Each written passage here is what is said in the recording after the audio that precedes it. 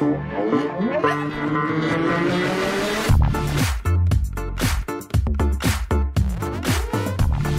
there guys, welcome to this episode of Barrels and Business. As always, I am your host, Jade Green, and it is my job to bring you some of the amazing guests from around the world that can share not only their tangible tips on how you can grow an epic business, scale your empire, live your perfect day, and share some stories about amazing surf trips. Today, I am joined by none other than Brian Swan. Brian is the Unstoppable Surfer. As you can see by his beard, he's also the founder of the Unstoppable Beard. He'll tell us more about that later. And the branding agency, the Unstoppable Branding Agency. This man, though, shot to fame, I'm going to say, to start off with, as the Unstoppable Family. And I think we can coin him and crown him as the first digital nomad family. After escaping being a robotics engineer and selling like boring robots to like rocket scientists like Elon Musk, to traveling the world with his family and growing an amazing epic little human in Hanalei. Let's hear more from Brian. Welcome to the show, Brian. Well, thank you very much, Jade, for having me on. It's an absolute pleasure joining you from Bali, Indonesia. If you can see a video, if you can't, I'm overlooking some of the best surf breaks in the world, and it's my pleasure to be joining you here. And I am met you so here jealous. Before. Yeah, we met at Keramis, the World Surf League break, but you're up at the Bukit, right? You look over Impossibles and Ulus. Bingin, Ulus. Bingin's is right here, Uluwatu down there, and Padang Padang. So I'm all within I actually did on my 47th birthday just last Sunday, on the big swell that we had last Sunday. I surfed Ulus, Padang Padang, Impossibles, and Bingin. And that was my first time I ever did it, and it was one of the best things. I'm not sure if I'm going to do the round again, but yeah, it was a high moment in my life, I'd say. Did I see a snapped board from that session, or was that from a different session? That was the morning after Padang Padang. Heavy. I actually learned how to go left at Bingin. Because you can't go right. You can't go right. No, that's a good place to learn. Right on. As a kid, when I surfed, I rode a longboard, and I'd if I was going to go left, I'd have to switch foot. Like I'd jump up, and everyone thought it was some sort of trick. It was just me being slightly retarded. So I'd switch to go left, but at Bingin you have to learn to jump up pig dog and not drag your butt across the reef. Absolutely. So not only did you have your 47th birthday last weekend, you had your amazing Unstoppable Mama's 48th birthday just recently too, is that correct? Yeah, we're 4 days apart, so we just went over to Nusa diving, a little surfing, and now we're back into the action here. My two favorite places, like when I used to work in Bali all the time, as you know, I was at Keramis, but if I was taking my downtime, my holiday time, I'd go to Bingin. I loved just being down on the cliff where there was no internet reception, or going to Lembongan, staying on the cliffs, looking at playgrounds. Yeah, no, I love Lembongan. It's beautiful, and it's just a half an hour, boat ride away, so it's beautiful. Oh, amazing. Did you get any waves while you were in Lembongan? I actually did not. I brought my boards, but I was full on mom's, wife day. So we did the diving thing. Last time scored shipwrecks, which was really good. I've never hit shipwrecks, but I did break my coccyx at playgrounds. That was fun. Wow. Had to have coral removed from my bum. Yeah, not a great experience. So does Rhonda, your wife, still surf? I've seen photos of her with boards. She has not. We've been together for 23 years, and we met actually surfing in San Diego, California. So she actually paddled up. I met her there. We've been together ever since. That was in May of 1998. And wow. I was a robotics engineer. She was in the corporate world, and hit it off. And then in 2006, she retired me from my corporate job, and rest is history. I can share a little bit more on that as well. Yeah, talk me through that.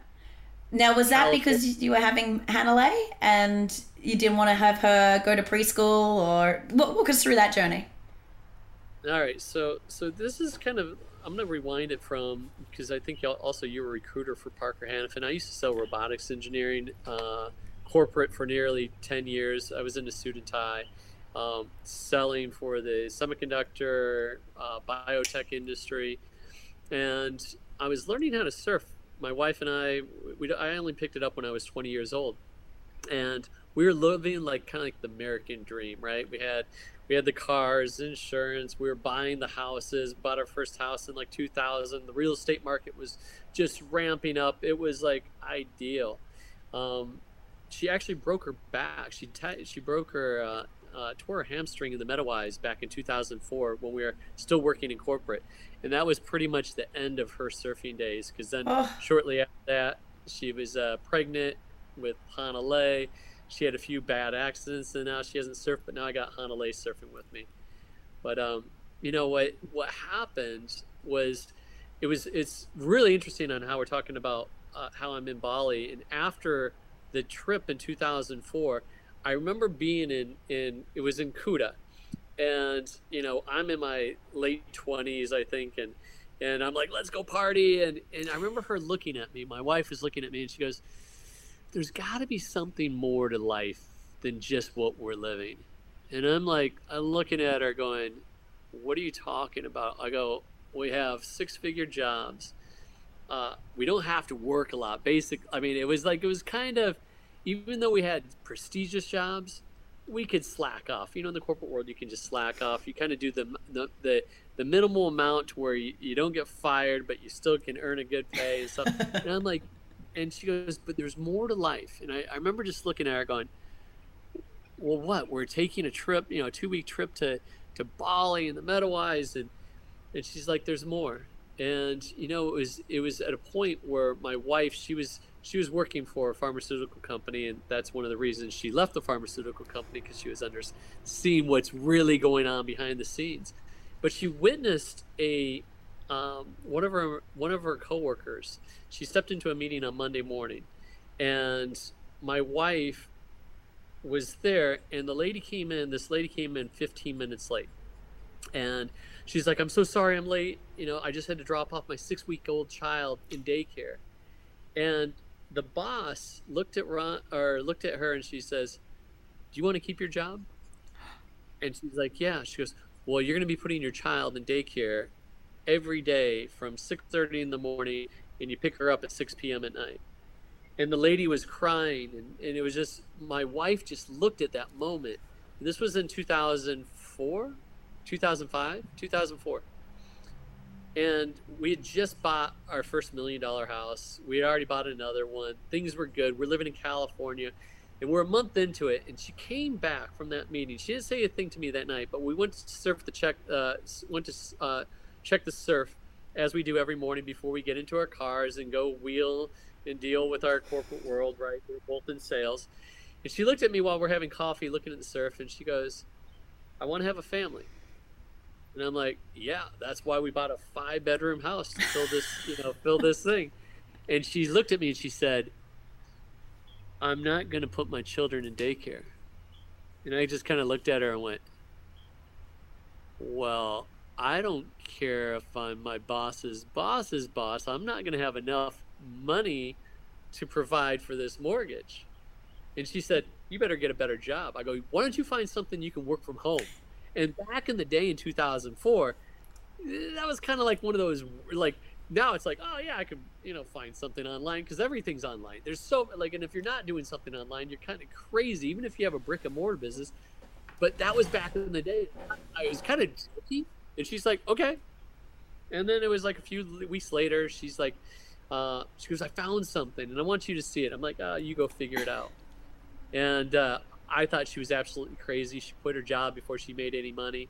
And lo and behold, she had like a $47,000 a month. And I was just like, I was blown away, because she was also learning like personal development. This is before the movie The Secret. So I'm just putting a time frame on, like that was kind of I like was sharing a serviced office with Google. So Google had come to Australia and didn't even have their own office. We shared an office space. That's how long ago this was. Yeah. Well, when we got started in the online world, Facebook, YouTube was just launched. Facebook didn't exist. Obviously, Instagram didn't. None of the social media wasn't out there. And but she was also becoming this incredible person. And I was like, she's making more money than I am in my corporate world as a robotics engineer. She's becoming a better person. I'm like, man, it's like I'm gonna join you on this train. And I quit my job roughly about a year afterwards, and it was mostly like I wanted to surpass our incomes, and we were just riding on fire, making 50, 60, 100K a month, and we're just like buying real estate. We're just wheeling, dealing, cars, everything. It was just like and we thought we were setting up our daughter so she didn't have to worry about money. And in 2007, we had our daughter, Hanalei Swan, on April 17th. A couple weeks later, we went from multimillionaire status to losing everything. And it was like the worst about year and a half of my life on mental mind fuck, just of what's going on, thinking you have it all and then losing it all. And it was at a point to where we're like, what do we do? And then when you're trying to sell things, when you're losing everything and you're trying to sell things that are like wealth consciousness, no one buys anything. And on June 5th, coming from that red level scarcity energy. Yeah, you just can't. I'm like, why isn't it work? It's like, well, yeah, your energy is like you're losing everything. How are you supposed to sell something? And on June 5th, which was just a few days ago, we made a decision. We're like, it was from the 4-hour work week. And it was like living the mini retirement, living it overseas. And if you have something that you can work on online, you can work anywhere. And I was like, that makes so much sense. I said it to my wife multiple times. Why don't we just sell everything and go travel and do what we really love? And she's like, are you crazy? What are you thinking? It's like, we got this, we can still do this. And finally on June 5th, 2008, we made a decision that we're going to go on a 2-year trip around the world. That was in 2008. Now it's 13 years later, and we're in Bali, Indonesia. We've lived in 50 some different countries, but it had to take from the worst moment in your life to actually having it is the best. And it's hard. It sucks. You get punched in the face, in the gut. But it was at that moment when my wife looked at me and she goes, I made a vow never to put my daughter in daycare. And I, at the other hand, when I was young, which actually got us to this traveling stage, when I was 11 years old, my dad was diagnosed with AIDS. And he didn't know if he had 6 months to live, 12 months to live, 1, 2, 3, 4, 5 years, but he knew he was going to be passing away. And if you know you have an expiration date, what are some of the things that you're going to be doing today? Because we all think that it's someday, it's this, but you always keep putting stuff off. But from the age of 11 to 16, I saw death. And I saw my father living the bucket list movie before the bucket list movie was out. And he just took my brother and my sister. He's like, who wants to go to Europe? I'm like, I do. Who wants to go to Egypt? I'm like, I do. And I got to see the world from this little village. They call it a village, is Cambridge, Illinois. So I was 1,400 kilometers away from the ocean. Never knew anything about surfing. To traveling the world, and I was like, and then he passed away when I was 16. But it was those moments that transformed my life on like, there's a big world out there. There's not just the USA and our little anthill that we're living in. But that's transformed my life. And I said to my wife, I said, we're never guaranteed another day in our life. And we opened up a bottle of wine that we've been saving for a special moment. And we said, we're going to go on a 2-year trip around the world. And if you're watching the video, you can see the tattoo that my daughter drew. I don't know if you can see the date, November 25th, 2008. And that was the date that we left San Diego, departed the USA, and sold everything and never looked back. So that's kind of the story on how it all came about. What an amazing journey. What I took out of what you were just saying about you and your dad, though, is you probably had, even though you only had that sort of 16 years with him, those last 5 or so years probably built so many more memories and connection than what most people ever get in a lifetime with their parents, because the delayed gratification of like, oh, when I retire, or when I've got X amount of money, when we've got this is when we'll start to do that stuff, or like the short time frames of when you actually holiday or do these things. So I love that idea of, and you've spoken at Mind Valley, we talked about that before, this concept of bringing the happiness into now, not having to wait for the means to an end, and going, right, well, why do I have to work till I'm 70 before I travel somewhere or to do these things, and breaking apart those paradigms. Can you share a little bit more about how the average Joe can kind of break free of those bullshit rules of society and really start living that more connected and more experienced life now? Well, in first of all, it comes from a decision. And it's just a simple decision, and then you start working your way backwards. There was an exercise that I did back. I actually wrote it out. I still have the picture of it. I wrote out how to create your perfect day. And it was so funny because when my wife was getting started in this online business, it was an affiliate program. It was in the personal development, and we were selling events.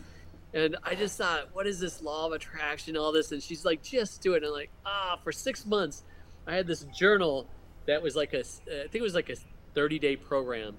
And I'm like, I'll start it sometime. But you know what? I always had this fear of, what if my wife would read it? What if my friends or family, this fear of, oh my God, what would they think of me? Oh my God, what if it doesn't come true? And the biggest thing for the average Joe, for pretty much anyone out there, is like, you got to let go of the fear of like, you got like, what's the worst case scenario? What's the best case scenario?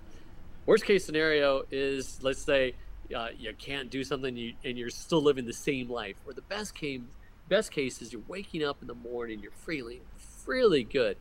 And so I say, like, the first step is just making the decision that I'm going to go do something. And it could be creating, a new business. It could be starting just like a podcast, taking the first steps. But it's like, you got to take the saying, journey of 1,000 miles starts with the first step, from Lao Tzu in the book of the Tao. And so you got to actually start taking those. And the first exercise I did was create your perfect day. And I got to write out what my ideal average day looked like every single day. And I think that's a really important point you just said there, though. It's not like your dream day, like, it's the last day on Earth and I'm going to jump out of an airplane and then I'm going to meet my favorite singer and then I'm going to do this and do that. It's your... I'm going to do everything. Yeah. This is like your realistic, like the day that you're going to live the majority of days. Yeah. And I got to write out, like, what is my morning going to look like? And I remember writing it out. My daughter, we got married on Hanalei Bay, Kauai, and I was waking up and I just wrote it out. Hence the child's name. My daughter's name. We got married. She's named after it, so it's very special with us. And I said, I'm waking up to double overhead surf, and for you that's not a surfer, it's about like twice the size of my head. And there's spinning barrels, and I'm going out for a 2-hour session. I'm coming back, having breakfast with my children. One of them's named Hanalei. We didn't even have a child at the time. She was 2 years from being born. But I was dreamscaping all of this on what it would look like, and you start to feel like, wow, this is what I could live like, and what I'm going to do for lunch. Who am I going to be hanging out with? What kind of businesses am I going to be doing? And when you start putting that down on pen and paper, you're like, wow, this is something that I can do. Now, there's a lot of other things, a lot of other steps on creating, but that's like the first step, and it's like start working on it. And I actually recreated that exercise. I put it on a video. I put it out like 10 years ago, and I've met so many people. It's changed thousands of people's life. There's people that are living here in Bali. It's like, your video I found 10 years ago, changed my whole paradigm. They're like, that was the first thing that got me started. So type out and create your perfect day on YouTube. You'll see this old video. We'll put it in the links. Yeah, and I have no beard. I'm like short. It was before I got into video production. Now we do high-end video and stuff. But it's one of those basics that you got to take the first step. right? And you got to do something also that you love, because when you wake up out of bed, if you don't love something and if you're doing it just for the money, you're never going to be satisfied, and you're going to be in a prison your whole entire life. So those are the first steps. Do that exercise, start doing some type of personal development, and it's like those are the catalysts. And then just start learning learning one skill of marketing, ad copy, sales, something to where not the whole thing, but just like learn something they get really good at and start applying it. And those are the first things. One of the things that I learned this from being in the corporate world, where I was with engineers, and we were high end. And yeah, you mentioned Elon Musk. I sold Elon Musk actuators back in like 2002, 2003, and I went. It was a sales call. I thought it was a joke. He goes, I'm a rocket scientist. I'm like, yeah, you're a rocket scientist. And this is, do you mind if I share this story? Because it's freaking. No, I kind of was poking you about the Parker stuff to hopefully get here. So. Yeah. So this is funny. So I get to make my own sales calls. I'm an outside sales guy, but I'm technical, so I can do the programming, the specking. It's high degree everything. But, well, I'll tell the Elon Musk story first. So, I was living in San Diego, and these SpaceX, and I'm reading this thing, and it says for a rocket, and I'm thinking, who the heck? And I started laughing with this. Is way before PayPal, people. This is before Elon's like a thing. Yeah, because he just sold PayPal, and then he'd already had his rocket in there.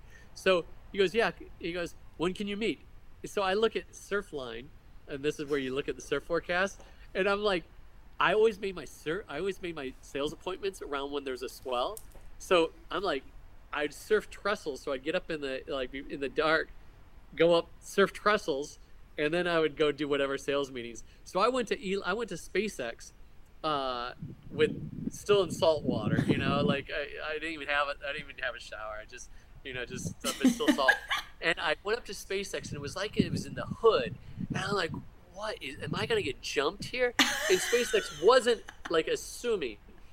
And so I met him, and I'm like, and you are and he goes, a rocket scientist. I'm like, yeah. And then he walked. Are you in a garage at this point in time, or are you in a real? No, it's way bigger, but you can't. It's not assuming. It's not this prestigious building. And I walks us through, and then we walk out to this big platform, this hangar, and there's a rocket on the floor, and I'm just like, holy shit! I go, that's a rocket. He goes, I'm a rocket scientist. So anyway, I sold him like $60K. He was like their first people that paid before I even left the building. My boss is like, dude, the invoice is. I'm like, I don't know who this guy is, but he has a rocket out. He has a rocket. We like him. Yeah. So that's my Elon Musk story. But one of the things when I was talking about a skill, what I learned was not how smart I was in engineering. I always like to look at things on kind of like playing the like how can you get the biggest bang for it's like biohacking, right? Before biohacking is biohacking. Like how can you biohack or hack something? And I'm like, okay, the way I'm going to make the most money in this is by making the most sales, not learning how to be the smartest guy. But if I bring the right people in around me and I learn how to communicate and I learn how to sell, I'm going to be the top salesperson for a technical job, but I don't have to be I was probably the second dumbest person for technical wise. And I would just sit at meetings, like I wouldn't listen and I wouldn't even care. People are like, what? I'm like, well, I got other people that do this. I'm just learning how to sell. And I would just learn. And that was probably one of the biggest things. I started listening to Zig Ziglar, Jim Rohn. Oh my gosh. Zig's Automobile University. Yeah. Like. Exactly. I was listening to Zig when I was recruiting for Parker. And I was listening to Zig when I was selling for Parker. But what I was doing, I was putting, it was a cassette tape. I'd put it in, and I'd listen to it like for a half hour while I'm driving. Then I would use it when I got in, and this shit worked. And I was just like, oh my God, what is this black magic? And then I asked my buddy, and he was in old school insurance sales. I go, do you got any more of this stuff? And he gave me the 6-pack of Brian Tracy. Oh. I forgot. I remember the thing was blue. It was like this big thing. And I was just listening to all this, and I'm like, this is magical stuff. I'm like, oh my God. And then I just started learning more sales and more how to communicate. And that's stuff that you take forever, you know? So I wasn't the smartest person. I just learned how to sell and communicate. I love that. Also, being in the online world, that's, it's all about communication and selling. One of my tribe the other day was asking for the best sales books that he could start compiling because he's building a sales team at the moment. I said, was it for leadership or for the team to do sales? And he said both.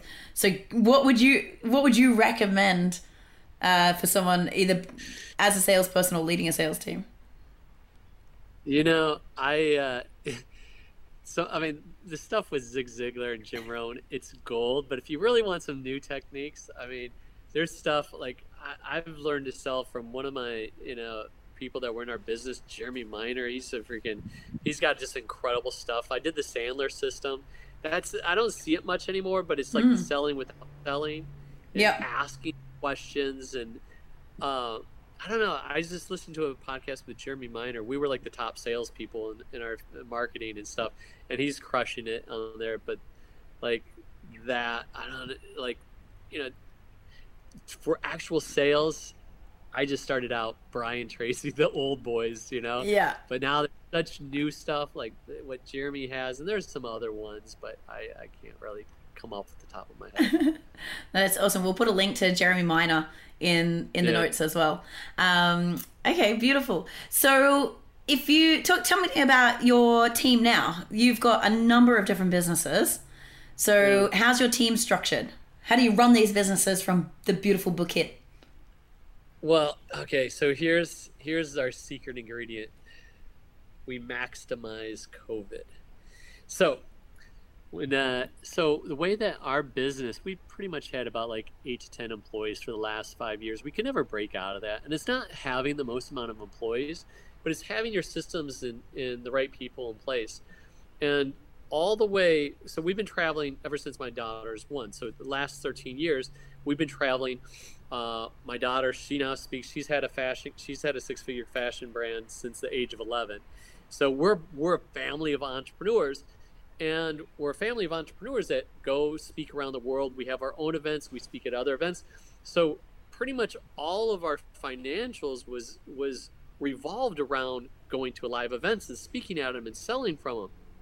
When COVID happened, I was just like, holy shit, this is really going to change the dynamics.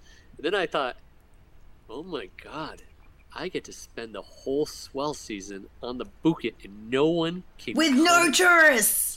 I'm like, this is awesome. Yay. Yeah, I've been so jealous. I've been watching Rory Callahan and Monty and Dan Carlin and all of which have been on the podcast, by the way, all hitting it with you guys. And like, did you know I was with Rory and Lowe just in last week in Nias. Oh, were you? Yeah, so I think I saw a picture of Lowe and Hanalei taking a party wave. No, and that's the life. And here's what happened. COVID happened, and all of our events were gone. And so we're like, okay, well, what do we do? And there was this thing of like, you always do something when you have time to do it. And so what I mean is like, oh, I'll get to this website. I'll get to this PR. I'll get to this, I'll get it, because you're always busy. And then we're like, well, man, this is an excellent time to really restructure our business and get our systems in place. And so we brought on one person that this is what I do. We're like, perfect. This is what we don't like to do. So why don't you do this?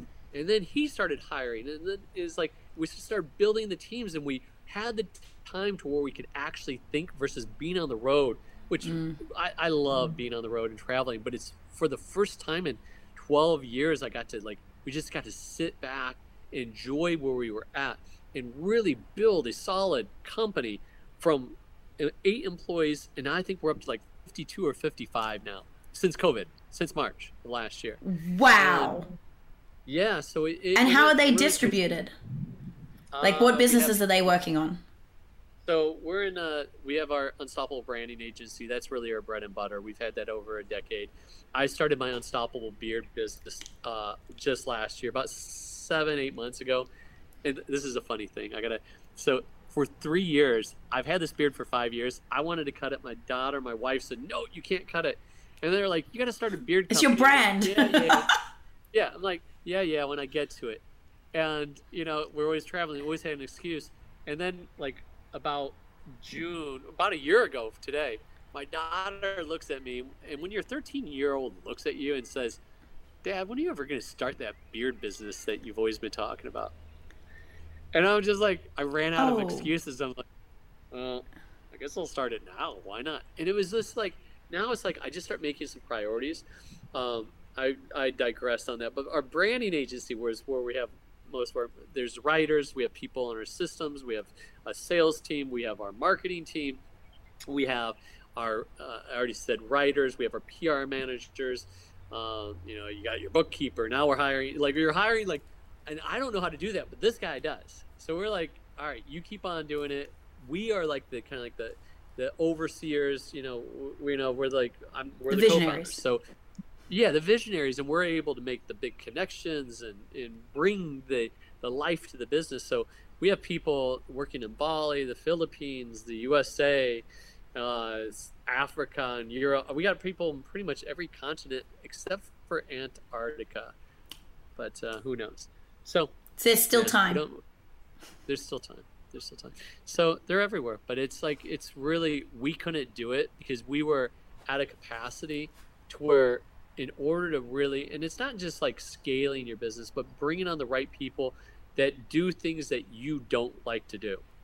And I think that's where, especially as beginning entrepreneurs, you gotta kind of figure it out. And you're like that one man show, and you're like, but then you got to start expanding. But then it's that combination of finding people. There's money, right?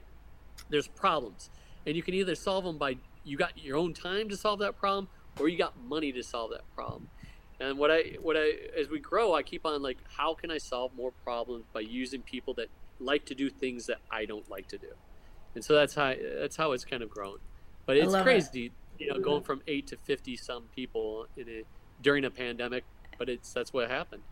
That is so cool. Has Rory got you to do wealth dynamics profiling? Do you know what yours and Rhonda's profiles are? I have done another one, a lifestyle design, but I haven't. I don't know if it's the same thing, but I've done another lifestyle or life design. I'm a generator. Is that would that be one of the things? A generator in there? That's definitely in life design. Human design. If you're a generator, I'm a manifesting generator. That's what Ron is she? Yeah, that doesn't surprise me at all. Yeah. So I'd poke Rory to get you to do the wealth dynamics. That's Roger James Hamilton's system, which I use a lot for profiling teams and understanding who you need in your team and what's your opposite energy and how you build your dream team to take off your plate the shit that not that you like. If you don't like it, it's usually sucks your energy and takes you out of flow. Right. So it's like, okay, how do you find the people that is their flow, like they do love that side of things? Can you share? So one of my big things, and listeners know that I'm on a mission to enable 6,000 people to be happier at work in the next 5 years. And my whole thing is, the founder has to be happy and in flow, but then how do we create happy workforces? And that's about finding the people that are loving the things that we don't love. How do you make the teams cohesive? Can you share a little bit about how you manage your team or any lessons you have around building your culture of your business? No, it's so key to be building the culture. A few of the things that we do, we have at least once a month. We have a team get together. The people that are in Bali, we have that. We have our weekly meetings. And one of the things that I always ask when bringing on somebody new, because selfishly, and this is a great question, and I think you should always think about this when you're bringing on somebody for either working for you or a new partnership or something, is asking these questions of, what do you selfishly want from me? Because like when I bring on a new, let's say, salesperson, like I selfishly want them to produce sales to generate more income. But in order for them to thrive and stick around for a while and really be happy, I want to know what they selfishly want from us so I can help achieve that. And like, I'll give you an example, like some of the new people that have got started, when I ask that and they're like, can I really share this? I'm like, absolutely share it. They're like, I just want to be around Rhonda, and I want to be able to use some of her networks and being in some of the publications and be able to help leverage me to get on stages. I'm like, that's what we got to know. Because if we can help you do that, then you're going to be sticking around, and it's just not like your ordinary employee. You got to make it to where you focus on your employees, to where we stick out. It's our employees over our clients. We'll fire clients and stuff. It's like they're the first and foremost. So we really cultivate that culture around it's like where everybody's happy and we're doing great work. Oh, I love this. Getting to the essence of the person's why, and this kind of links back. Have you ever read the book The Alliance by the LinkedIn co-founders? I have not, but I might put that on my list then. It's amazing for setting up team structures and redefining. It completely shatters the old paradigms of having an org chart or a job description or anything of this stuff, and it talks about having tours of duty. And being okay that people might only be with you for a certain tour to achieve a certain part of the mission, and then you might let them go, and understanding how you can help them up-level their career is what's going to get the best out of them. Because if you think about it, if you had someone come work for you for 2 years and they gave you 100% of their creativity and their effort and their energy and passion for 2 years, isn't that way better than having someone for 10 years that's operating at like 20% of their ability because they're just there to trade money for time, or they're not bought into that bigger picture? And so much, especially being from LinkedIn, right? The network is the net worth. And if people can openly communicate that, and you know that, and then you can make the connections and be okay that they may evolve beyond you. So many businesses that I've seen do this, the person evolves beyond them, but they end up plugging back in. Like Mindvalley is an amazing example of this. They have someone come, they earn to learn, they give them all, they help them make the most amazing products or deliver these things, and then they go off and start their own business, but then they consult back in. Yep. No. Yeah. And I've worked with a lot of people from Mindvalley, spoke on a few of their stages, and I can see that it's like it's that pot of cultivating, letting them go, and then it's like an incubator. Yeah, no, it's perfect on that way. What's some other tips you could give business owners when they're scaling, like either an epic failure you've had with hiring or managing team, or just something that really stands out that you think someone else could learn from your lessons? From what I've already said, with doing the thing that you gotta stick to the things that you love. I'm trying to think of like a learning lesson. There's I'm trying to think of like the biggest like a failure learning lesson for the people. Like that alone, from what I shared, with the finding out what they really want, is so key. What has been were you asking like what is a failure? See, I forgot the question already. That's okay, you screwed off. So I'll leave it open. So I do love to have our listeners learn from epic failures that you've had, so they don't have to go through them themselves. But anything that you think would be a great tip? No, I think this is us as human beings. We know so much. It's that an emotional intelligence to where you can feel things. I've made some of my biggest decision failures. One, when we lost everything in 2007, 2008, I gave the money away to a guy that, like, you didn't know he was a criminal, but like you know when your heart just goes and you don't listen to and you're like, that's not right, and then it's like and then shit falls. I'm like, you know what? And then after you go through the whole process, you're like, wow, I felt that then, and then. It's really listening to your body. So because we're so in tune, human beings, and then after that, we were building everything else back up, and we're launching our Freedompreneur movement like about 3-4 years, and we actually, the affiliate company that we're working with, they closed down, so we like took all our last money, we were building it up, and the people that we were partnered with, which I knew it without a shadow of doubt, there's something not right with these people, but Rhonda was so far into it, and I was telling her, like, something's not right.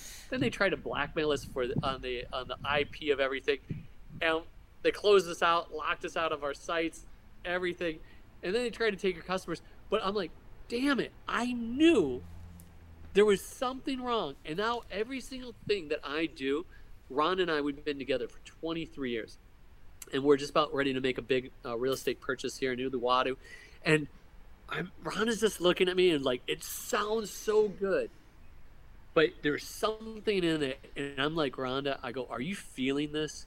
And we had to pull the plug, even though we put so much effort. And my point behind this is, don't be afraid to pull a plug on something when your heart and your intuition is telling you something, because there's so many times when you go into partnership, partnerships are marriages. You got to go with the right, and when you don't know, you're locked in. So go with your heart. I mean, and it's hard to say that, but like, you do know when things are happening. If it's not feeling right, listen to it. I love that one. We've had quite a few people on the show that have talked about intuition, and it is that hindsight is 2020, right? But you can look back at that moment and go, there was something there and I didn't listen to it. And often, like you just said then, you've gone so much into this, put so much effort into potentially buying this property, and you sometimes push through out of ego, or because I've worked so hard to get to this point, and you don't want to lose the time or the effort that you've already gone to. Yeah, but it's the ego, and it's you're losing face, or you've told your friends you're doing this and then you're not doing it. You gotta, that's just the ego. You just gotta let it go, and you're like, you got don't be afraid to walk away.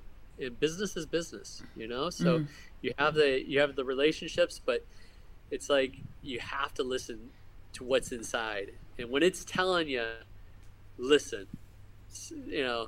It's one of those things you got to get burned quite a few a time or two in order to figure that out, because I remember the first time that I started really investing heavily in stocks, and I was thinking, and that's the same thing when I thought I was a real estate mogul back in the day before I lost everything.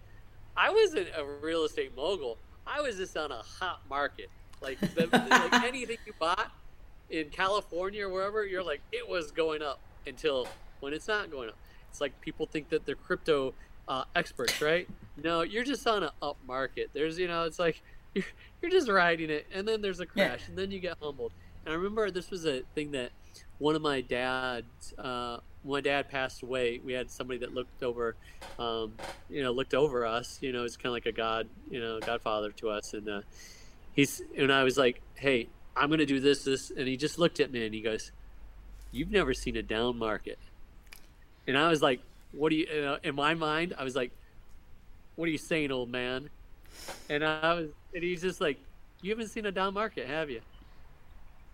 I'm like, no. And then we lost everything in the whole bunch of stock stuff. But it's one of those things you got to, he could tell me, but you got to stick your hand in the fire. So you're going to get burned. But listen to what happened before, and let those be the learning for what's happening in the future. Yeah. Have you heard of the Silva Ultramind system? Jose Silva's intuition system. You've been typically when people are asking me, I've heard some of the things you are really blanking me on a lot of these things. Wow. I got a lot of learning to do, I guess. Can I get your show notes? You can have the show notes. Well, this is, if you've heard any of Vishen's story from Mind Valley, when he was a salesperson and how he was like shit. He was really shit for a while, and then he became the best. And it was because he started doing meditations and learning about this system. And it's about intuition and trusting your gut. Yeah. And the thing that I really loved out of it that goes with your story, though, is when you learn about Ultramind or the Silver System and intuition, it's starting just to daily recognize those feelings in your body when your gut says something. Like, you know, when you're driving somewhere and your gut's like, oh, I think I should go right, but your logic brain goes, no, you're supposed to go left. And then afterwards you're like, fuck, knew I should have gone right. Or I knew I shouldn't have done this. Or you just get that. Some people get it in their gut. Some people, like you said, in their heart. Some people get tingly. You get the truth pimples, whatever it is. And if you start to journal or reflect, like say looking back at the end of the day and going, did I have any of those moments? Where did I feel it in my body? Then you can start to recognize that more and hone and craft that skill a little more, so you can get those sort of early warning systems.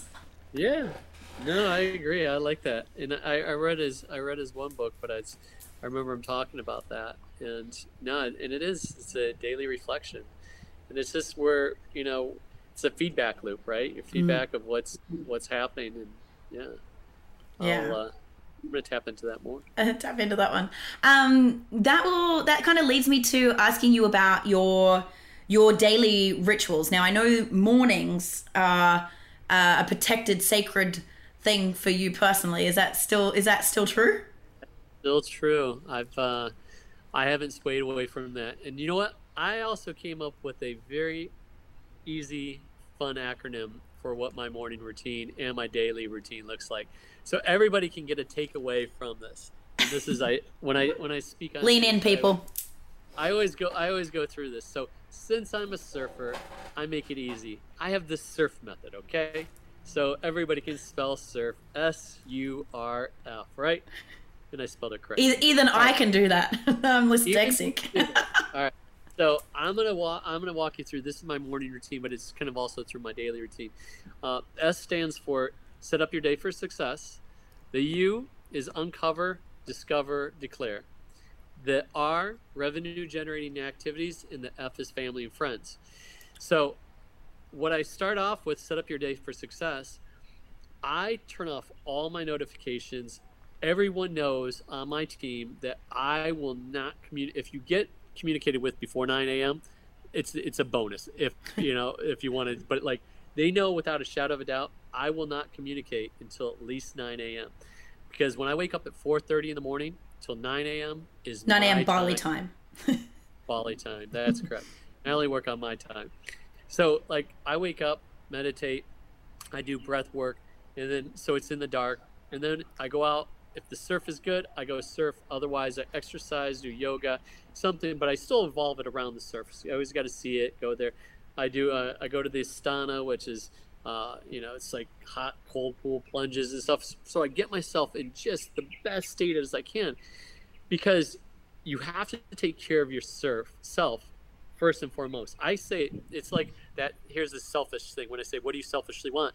You have to selfishly take care of yourself first before you can actually take care of your spouse, your partner, your kids, your coworkers. Because if you're not taking, it's just like the oxygen mask, right? Place yours on first before you can put it on your kids. Do you know one of Rory's number one quotes around that? What did it say? Self-care is not selfish. Yeah. No, he says that many times. Exactly. Gotta check out Roy. I spent a week with him just at last in Nias, but a great dude. We traded so many waves and barrels. It was so fun. So fun. Rub it in, why don't you? I know. So that's the S. So before I do anything, but then the uncover, discover, and declare, that's where I'm putting, not only am I treating my physical body, but I'm also treating my mental. So like a podcast like this, or an audiobook, or something to where you're putting good things. So like if I'm going for a walk, run, doing some exercise, I'll put something that's going to engage my brain. So not only am I listening to it, and it's not just listening to things, but it's also, I take from those each day, I'll journal on something, and then I'll implement one aspect and then I'll teach it. Usually I'll teach it on like a Facebook Live, because when you can retain each one, otherwise it's just like, for instance, today, here's the exercise.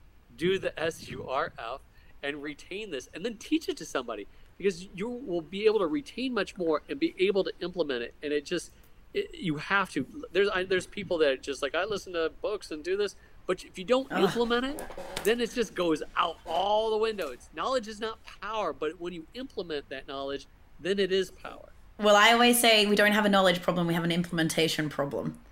Correct. And there's so many forces and everything out there. There's so much knowledge out there, but if you do not take it and implement it, then it's worthless. 100%. And if you learn, like if you go into something with the intent that you're learning it to teach it, you already are putting together more dots, like thinking about, oh, if I was going to tell someone else how to do this, what's the important information? How do I bridge the gap? How do I connect the dots for somebody else? And it's really funny because I've been thinking about doing another like podcast, but just as live streams rather than produced, on book reviews.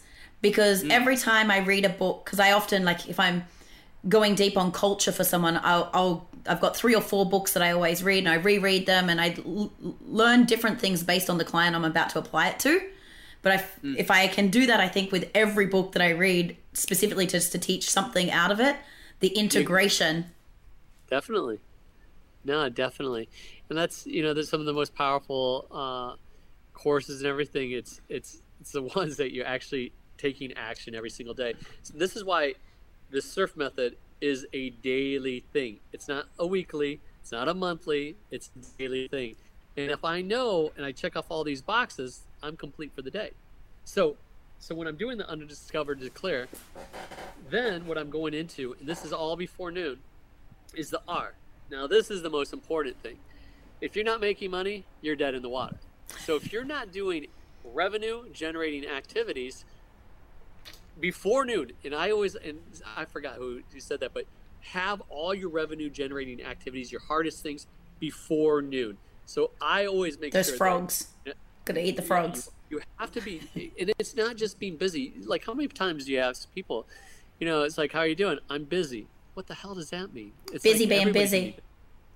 But are you actually really doing the things that is going to have you so where you can actually live a lifestyle that you want, or are you going to be like, oh, I'm broke? And so you have to doing things such as lead generation, producing the content, cultivating those leads, it's like, and then having a sales system to be actually generating the dollars and closing the sales.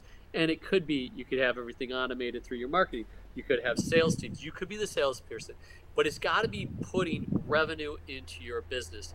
So that is a key thing all the way up until noon. So from like 9 till noon, I am revenue generating activities. I don't really talk to much of my team besides a little bit before to like, this is what you got to do.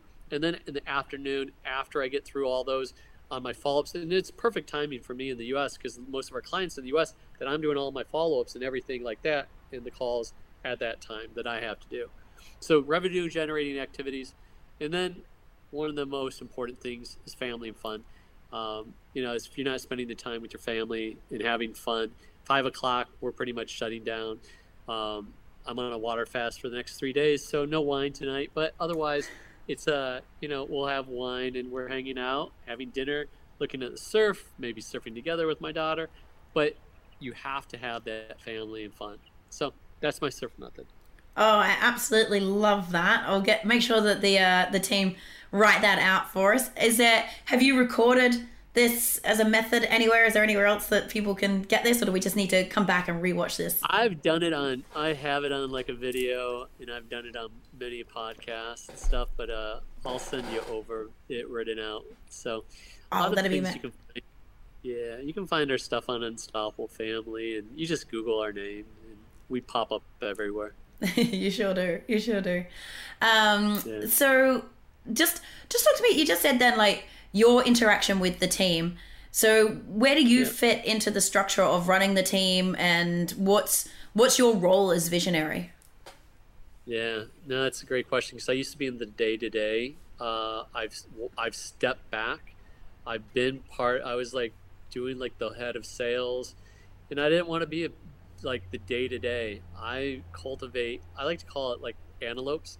I'm gonna use the story because everybody can remember stories, so I can tell you something that'll be, but you'll remember this. And I think this was from Tim Ferriss, and Tim Ferriss heard it from somebody else, and somebody heard it from somebody else. But a lion, he can hunt down and kill field mice, but he's going to kill himself by excreting all that energy to hunt down a field mice, and he's going to starve to death. So he'll kill himself by that. But those field mice are like these little wins, and we're like, yay, we got these little wins. Or you can be that lion or lioness. My wife's a lioness. And you can really cultivate some heavy, big relationships in what we call antelopes. And that lion will stake out and will just be watching, not chasing all this, but that one kill. It's kind of funny saying it. I don't like looking at sales. We're killing something, but if you look at it in that thing, but it's like then not only can he feed himself, but then he can feed his whole family and probably part of the tribe. So mine is really the visionary is cultivating the antelopes and business development, and we're in some major deals with some like big companies right now for their PR and their SEO, and it's not a thing that you can just pull off right away. It's long term. But if my wife and I really focus on that, then the whole tribe is going to be able to get fed. And while our sales team is really, they're not getting necessarily the field mice. There's some that are bigger, but I'm really focused on that. And I have a beard company, so I'm building a beard company. Focused on growing the beard. Well, that's also looking at like your highest best use, right? Your businesses are built on your personal brands effectively. Like you've come from being a robotics engineer and a pharmaceutical salesperson into having a PR agency. I'm guessing that the PR agency came on the back of you guys being you guys and being that first digital family and learning how to PR yourselves. Would that be a fair jump? Here's how it kind of happened. When you're want to be on stages, how do you get on stage? You're doing just some kick-ass shit that is like they're like, oh, we got to have you on, and it's right nowadays. Google somebody's name, and you're gonna know exactly what they're up to. And like, if you can't find anything on Google about them, then it's like, all right, who is this Joe Schmo? So back in the day, about like 7-8 years ago, we were just like we wanted to get into PR just so we could have that as on our As Seen On banner. Yeah. And as marketers, we're marketers first and foremost. After we did that, I remember, so we had our As Seen On banner, was great. And then we started realizing, like, well, what if we marketed these articles and we started just doing testing on marketing? We're like, man, we can get these clicks for like, 5 cents a click. Then it started going down. Then we're like, oh my God, we can pixel this. And we're like going, oh my gosh, we can do this PR. And the return on investment is incredible, and it just started like coming about, and it came from the marketing side of things and the SEO side versus the vanity side, because a lot of people are like, I want to be in Forbes because my ego is just before this call I got hit up to be on like the top 1% of coaches list on Yahoo.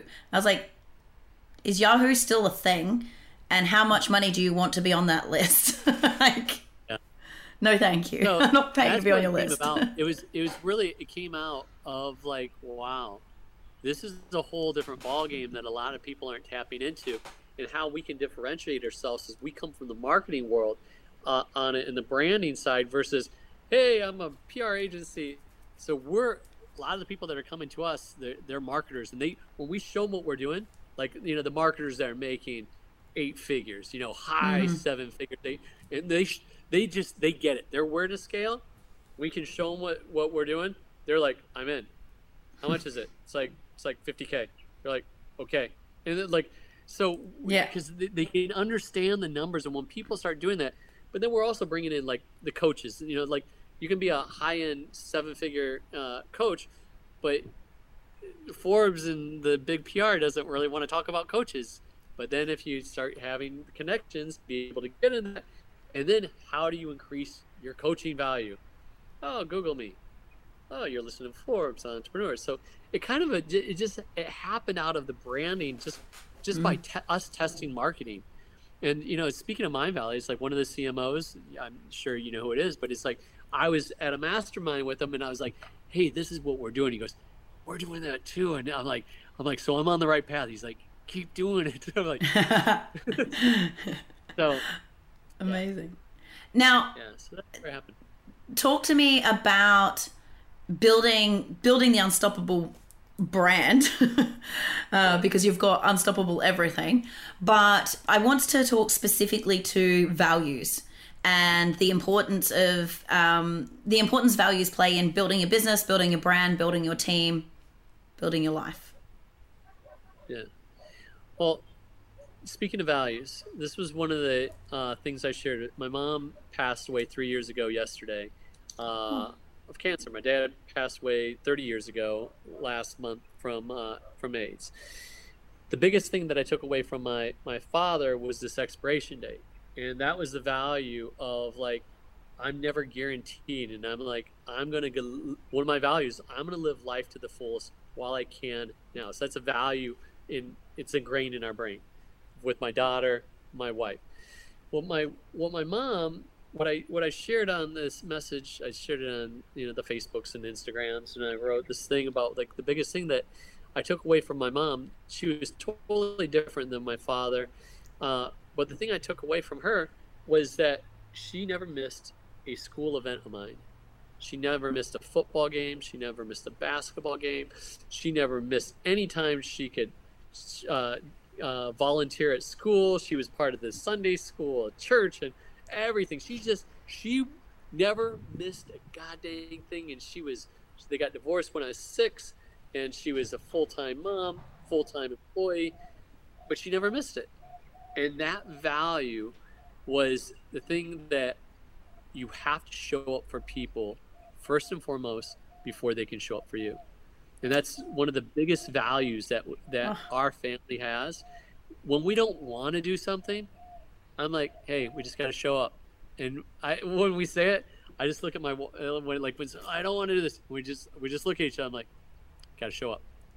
And we just look at each other like, and that's all you have to say. And that's just a value that's ingrained. We show up for people.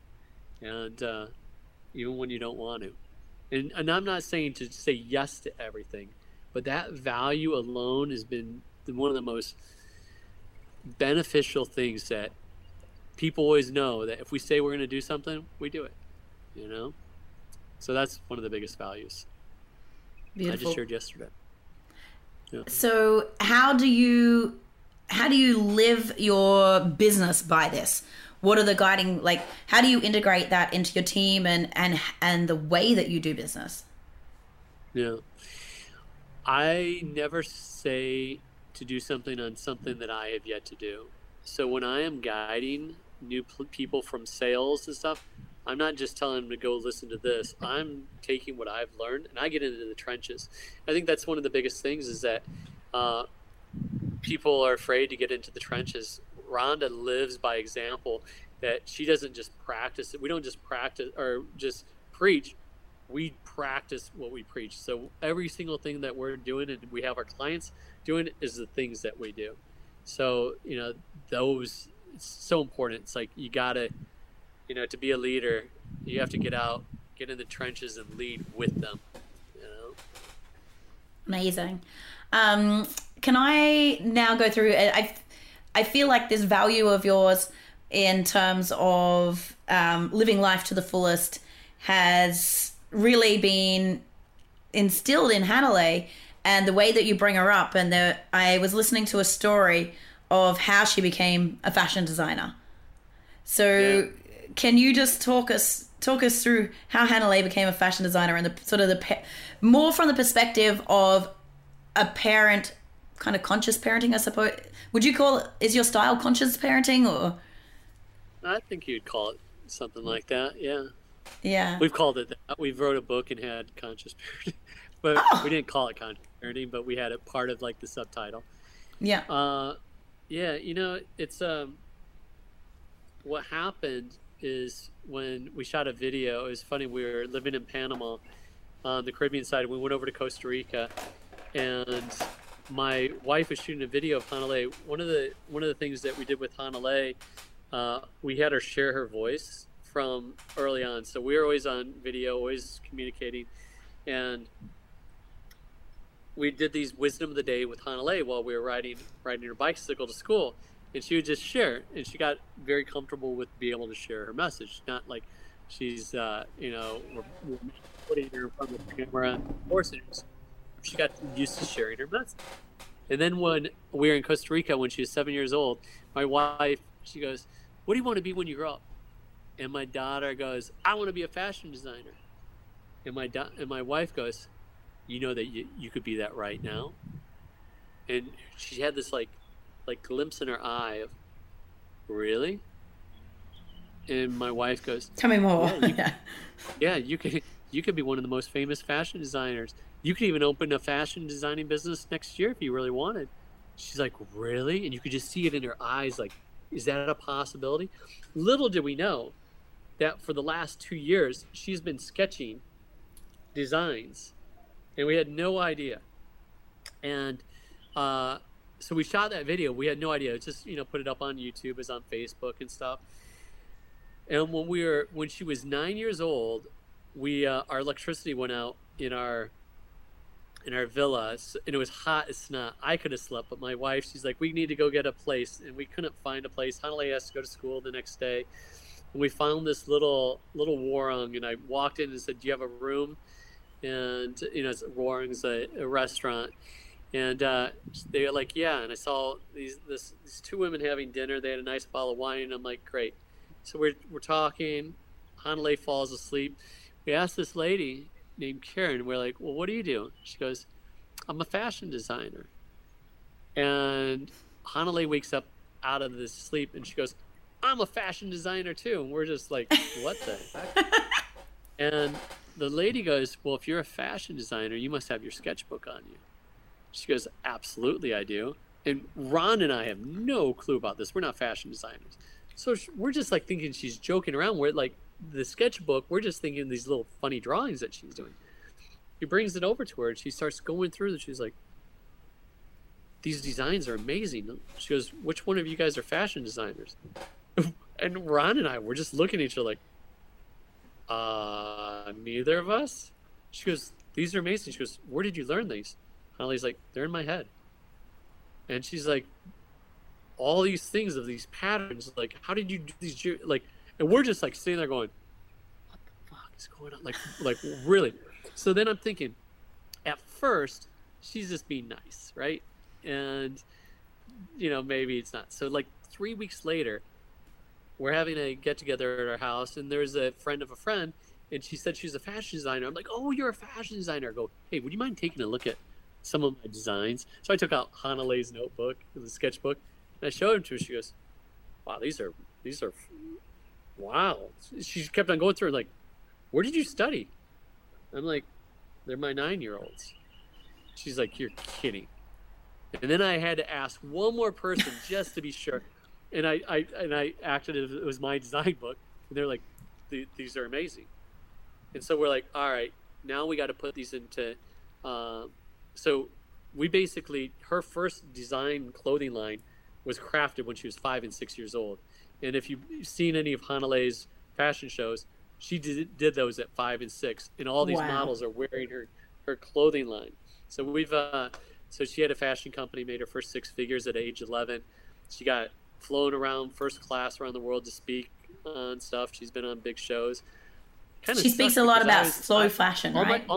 All my speaking gigs, they started wanting my kid before me. I'm like, now she gets first class purchase, and then I got to buy my own. And,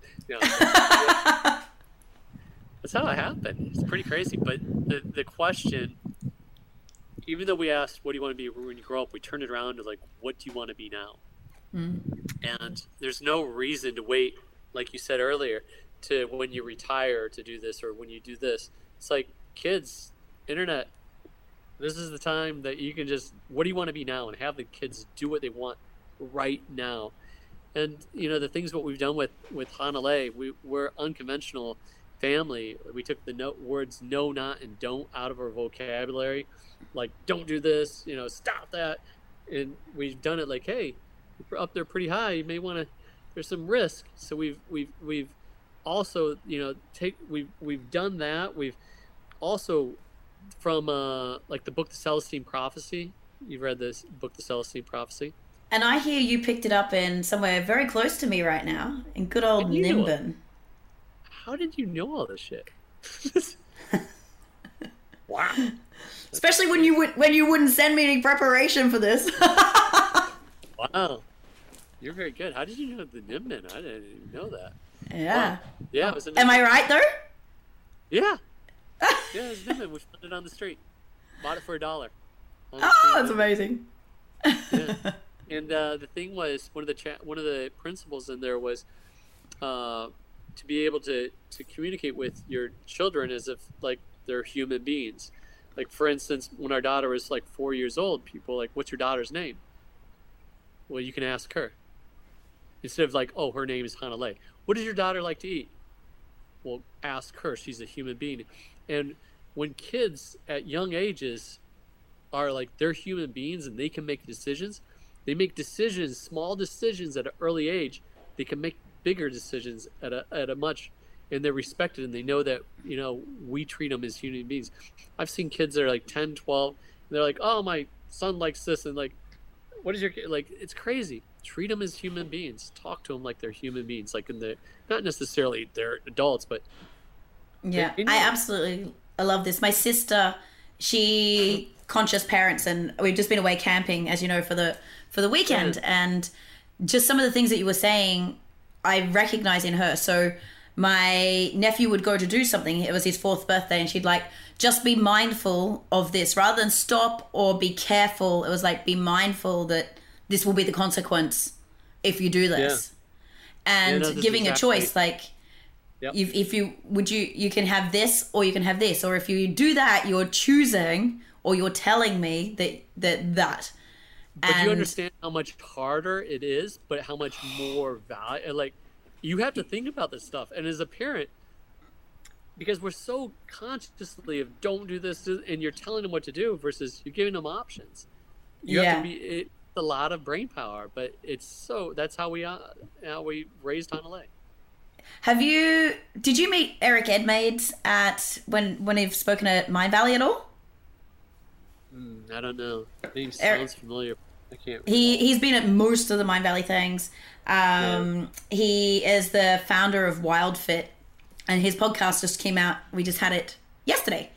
And I was asking him about like, how do I, because I'm a new stepmom, how do I integrate like this healthy eating with the children and these things about choices? Like, okay, well, we're going to let you earn money and pay extra, say pocket money or whatever. And if you really want to have this non-healthy option, you can choose to buy it with your own money. And these are the reasons why we feel like it would be like there is better choices. But if you want to choose to do it, and then they understand that, and they're a bit more conscious about it, because it also takes out that need to rebel, or like sometimes they want to do something just for the control or the power of it. And the way you're talking about giving Hanalei decision making and choice and asking her that need to rebel or rebut or to push for power would be remarkably reduced. Yeah. No, absolutely. It's I don't know what else to say beyond that. It totally is, it's like, for us, we also, if something's not working, adjust it, and I think a lot of parents will get so rigid on it's their way or the highway, and I am the parent, I am the superior, listen to me. We learned so much listening to Hanalei, and just like man, she's made me more compassionate. She made there's I listen to my child, and she teaches me lessons every single day, and I think a lot of parents will just they think that they're just the teachers, which learn so much from your kids. And if you're open to that, man, the relationship you can have with them, like the relationship I have with my daughter and my wife, we're like closer than ever. And it's because it's like we trust her. We give her options. We give her choices. Is she going to make some bad ones? Probably. But man, it's like, so far, so good. She is a remarkable human, that is for sure. Any other parenting tips you'd like to share? No. Treat them like a human being. Asking them, what do you want to be now? I think another thing is like right now, especially since this COVID, where you lock down. I don't know if kids are going back to school or whatever. This is like the best time to have a relationship with your kids. And doing a project where you're doing something where they make the first dollar online, it's so powerful. I mean, Hanalei, she did the 6 figures at 11, but it's like just starting something, creating something together, having it as a family project versus sitting around watching TV and watching all this junk news getting thrown at you and the fear and scare. It's like learn something where you can craft a skill together, and it's family bonding. That's probably best piece of advice. Like right now, it's like Hanalei, I made it a priority that we're going on a surf trip every single month because it's not only do we like to surf, but the bonding moment, and we get to talk, daddy daughter. We get to talk business. We get to talk surf. We get to. It's like now it's part of my. It's a high value. It's a priority for me. Spending the time, because it's like I said it with my mom on that values. I'm like, I thank her so much for giving me this showing up thing, and it's like I regret that I never told her that. And we're just never guaranteed, when today maybe last. And if you keep on thinking that you're gonna live forever, you're never gonna do shit. Like now, just like, hey, I got 3 years left. What would I do now if I knew I only had 3 years left? You're gonna radically change your life, and it's taking those first steps. Yeah, I love that. That actually brought me back to when we were talking before about, before The Secret came out and the manifestation stuff and the law of attraction. But the key thing for me is always about manifestation in action. So you can't just sit there and like hope and pray. It's about taking that first step. And whether that first step is, like you said, designing the ideal day, your perfect day, and writing it out. And then you're opening up yourself to the universe to provide you signs, or like it might be like, oh, all of a sudden you see an ad for something to learn about, or a book, or you're listening to a podcast and you hear one of the recommendations that you wouldn't have heard before because you hadn't opened up your reticulated activated memory. Is that right? Or your RAS system. I always mess that one up. But you're taking off those blinkers so that the inputs can come in. But it started with that first step of going, what is it? Who do I need to be able to show up and live this life? And then the signs start coming to you. It's not about just sitting on your yoga mat or your meditation mat, wishing it into existence. Yeah. I'm going to ask for one last set of tips from you. Your top 5 branding tips. Top 5 branding tips. Okay, so I got to think of 5 of them. One, for branding, you got to do something that you really love. Like for instance, I'm Unstoppable Surfer. So when I created that brand, that was something that you didn't have to tell me to go out and go surf. And so when you're a brand, it better be about something that you really love and that you're like going to do it even if you're not getting paid for it. So that's a big thing. For branding, let's go 2, 3, 4, 5. It's like we've always done things really different from from what everyone else is doing. We like for instance, we're a branding agency and we're digital nomads living in, doing a PR firm, like where we don't have something in New York City we're like, let's just do something different. So you got to be able to stick out. When people zig, use that. For the branding, let's see. You got to also there's things that are important, but they're not urgent. And you got to start prioritizing these things. Like, for instance, if you are not showing up on Google, like seriously, like Google your name, you and whoever. Oh, and can you imagine what happens when you Google Jade Green? Come on now. The amount of things that come up on Google. Yeah, good. It's like, but it's like you have to start being able to, like a lot of people, like for instance, PR, and it's not, it's really having that so where Google knows who you are, having a Google Knowledge Panel. That's a big thing to where. Wait, what's a Google Knowledge Panel? So Google your name, and if you got the thing up the right-hand side showing your name, website, your book, your social profiles, or is it a blank screen on the other side? When you start doing publications and having news, Google will start, the algorithms will start putting it together and creating a Google Knowledge Panel. So you'll see it. So Google some famous people and you'll see what the Google Knowledge Panel is. Google some other unfamous people and you'll see that where there's not. So I think that's one of the biggest things for branding is actually getting that to where people are going to Google your name before they work with you. They're making decisions before you even know it. And so that is a big branding tip. Now I have to have 2 more since you asked for 5. Don't you have a guide for this on one of your websites or something? I do. It's 5 steps to what I'm like. That's the 5 steps, but I'm not sure if this is my 5 most favorite. Oh, good. Give me 2 more then. What would you recommend? What would you tell me to do? What did I tell you to do? You know, one of the things I did not do is I did not Google your name before. And if I did Google your name, I would have been able to tell you a lot more. So I can do a domain ranking on your website and see where you're at. And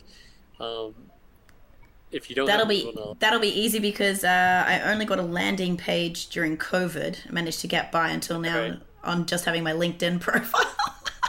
Yeah, exactly. So if you're not owning your online real estate, everything that you have on LinkedIn, Facebook, Instagram, that can be gone in a minute.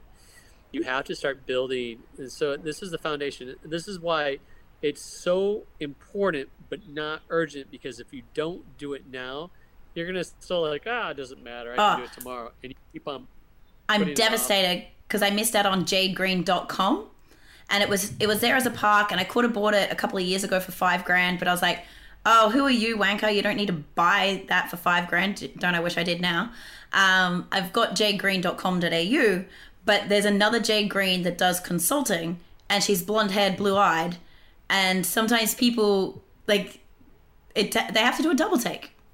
Yeah, no, hang on. I got to plug this in, otherwise we're going to zap off. No, don't go.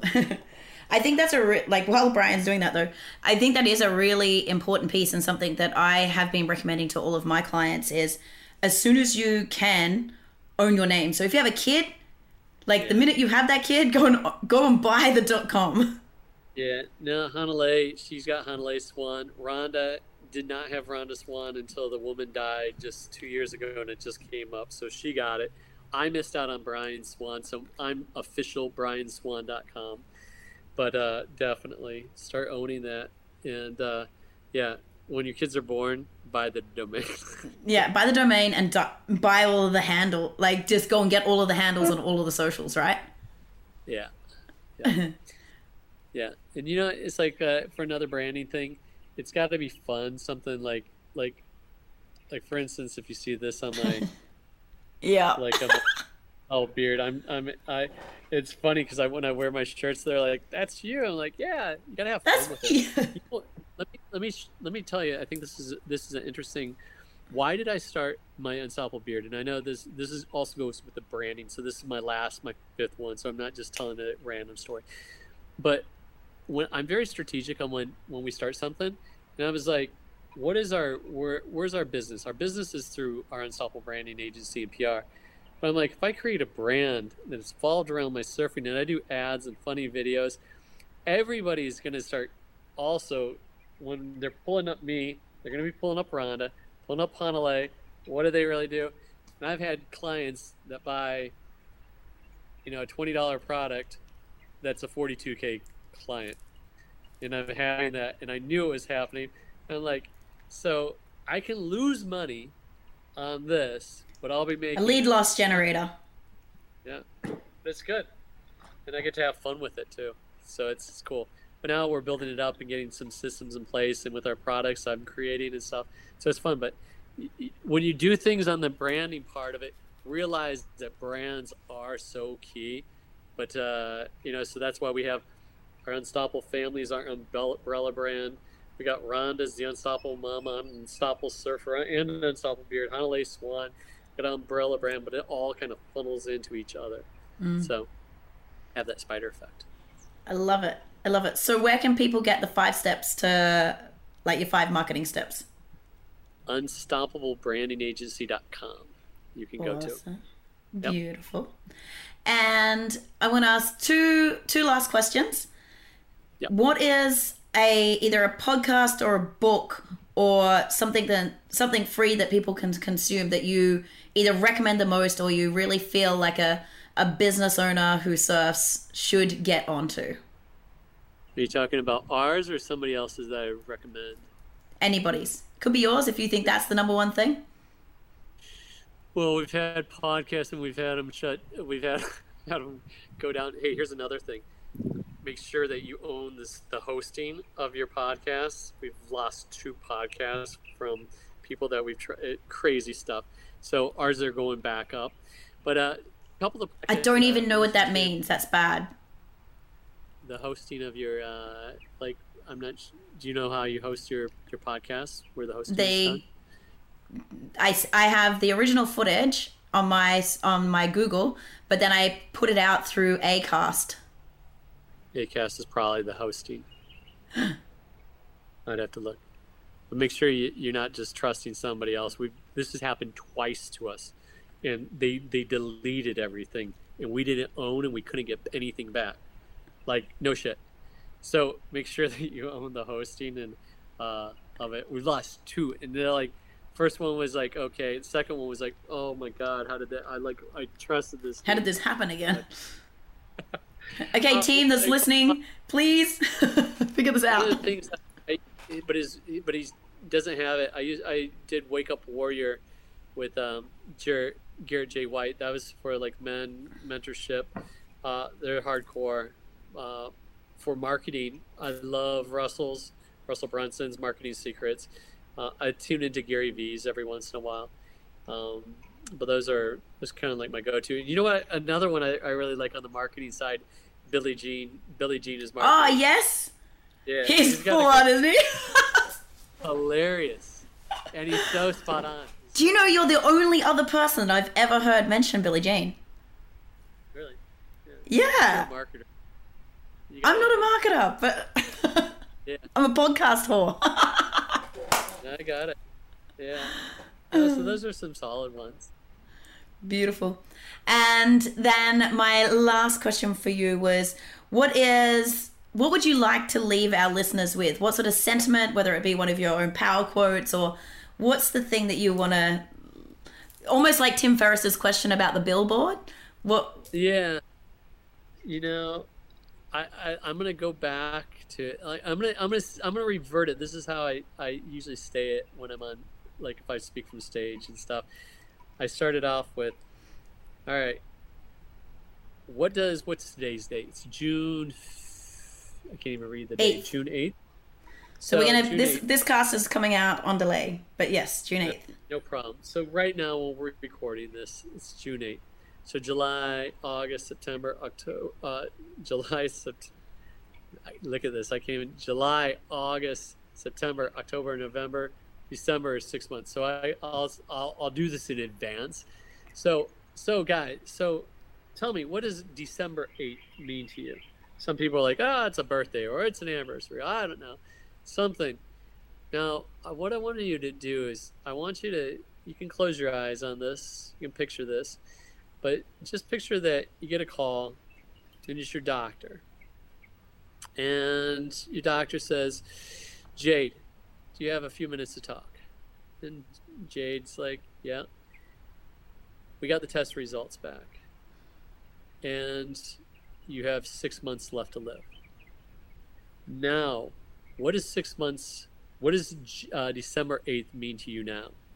It means a whole different ball game to you. And if we just really, play a mind game with yourself. Really picture yourself only having, let's say, 3 years to live. What would you really be doing right now? And it's like, if you knew you had an expiration date, what would you be doing today? That's what I want to leave you with, because I've seen it. And the worst thing is to be on your deathbed with regret. Oh, I love it. That is the mic drop moment. Brian, where should people connect with you? Where should they go to follow your journey? Since I don't own brianswan.com, you can go to officialbrianswan.com. You can find that unstoppablefamily.com as well. We've had that. We're revamping that one. And if you want to buy some beard products, why don't you go to unstoppablebeard.com? Everything's unstoppable. I love it. Branding to the end. Well, yes. My friend, thank you so much for your time today. It has been absolutely epic. We'll make sure that everything is in the show notes.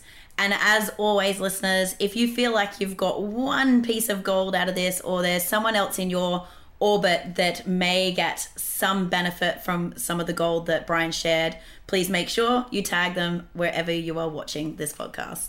Thanks, guys.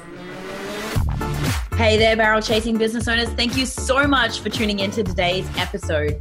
What would be amazing and allow us to reach as many business owners just like you would be if you could leave us a 5-star review on iTunes. If you feel like you got any entertainment or any value out of today, if you could pop on over, that would mean the world to us. See you on the next show.